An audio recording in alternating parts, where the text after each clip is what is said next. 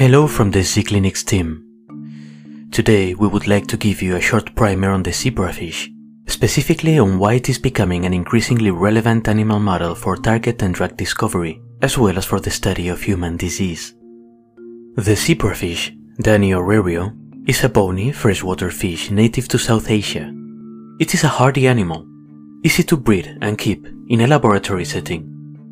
They are also very amenable to genetic manipulation, such as DNA editing via CRISPR-Cas9, or gene knockdown by morpholino antisense oligonucleotides. It is not a new animal model, but its characteristics make it perfect for the modern biotech industry. With each reproductive cycle, zebrafish spawn between 200 and 300 small larvae that can be screened in parallel, which makes for experiments with high statistical power. Together with ease of drug administration, this makes it an ideal model for robust, high-throughput molecule screening. Moreover, zebrafish larvae are transparent. You can actually see their beating hearts through their skin, as well as other organs. This allows scientists to study biological processes directly as they happen. Zebrafish are, of course, fish, and therefore vertebrates, which makes them more comparable to humans than, for example, flies or nematodes. Developing larvae, although small and easy to handle, are still living animals, and their study gives us more and better data than studies in cells or tissue cultures. Finally, zebrafish larval stages are considered an in vitro model, which makes them a more ethical alternative to adult mammals such as rats or mice. Studies in zebrafish, therefore, contribute to replacing, reducing, and refining the use of laboratory animals. Our company, ZClinics, was founded in 2013 by 4 scientists, some of whom had extensive experience in the experimental use of zebrafish. From academic studies on the genetic basis of brain development, we decided to make the jump to the biotech industry.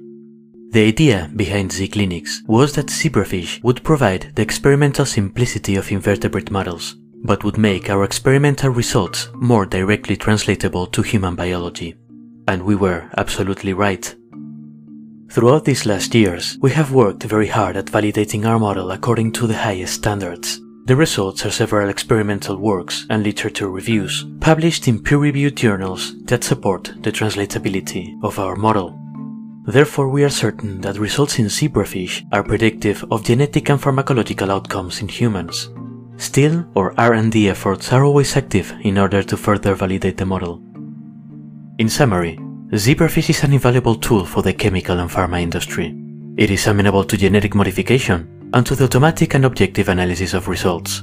It makes for statistically robust studies and contributes to the reduction and replacement of other animal models. It is, in conclusion, a perfect model for understanding chemical toxicity, drug efficacy, and to model and study human diseases. The aim of ZClinics is to make it easier for you to get the most out of this animal model and to create new tools and services for your convenience. We are also working on developing our own treatments, as we are doing in our first spin-out company, Zicardio Therapeutics. If you are interested in knowing more about zebrafish as an animal model or about the services we offer, you can find us in LinkedIn or visit our webpage zclinics.com. We hope you have a great day.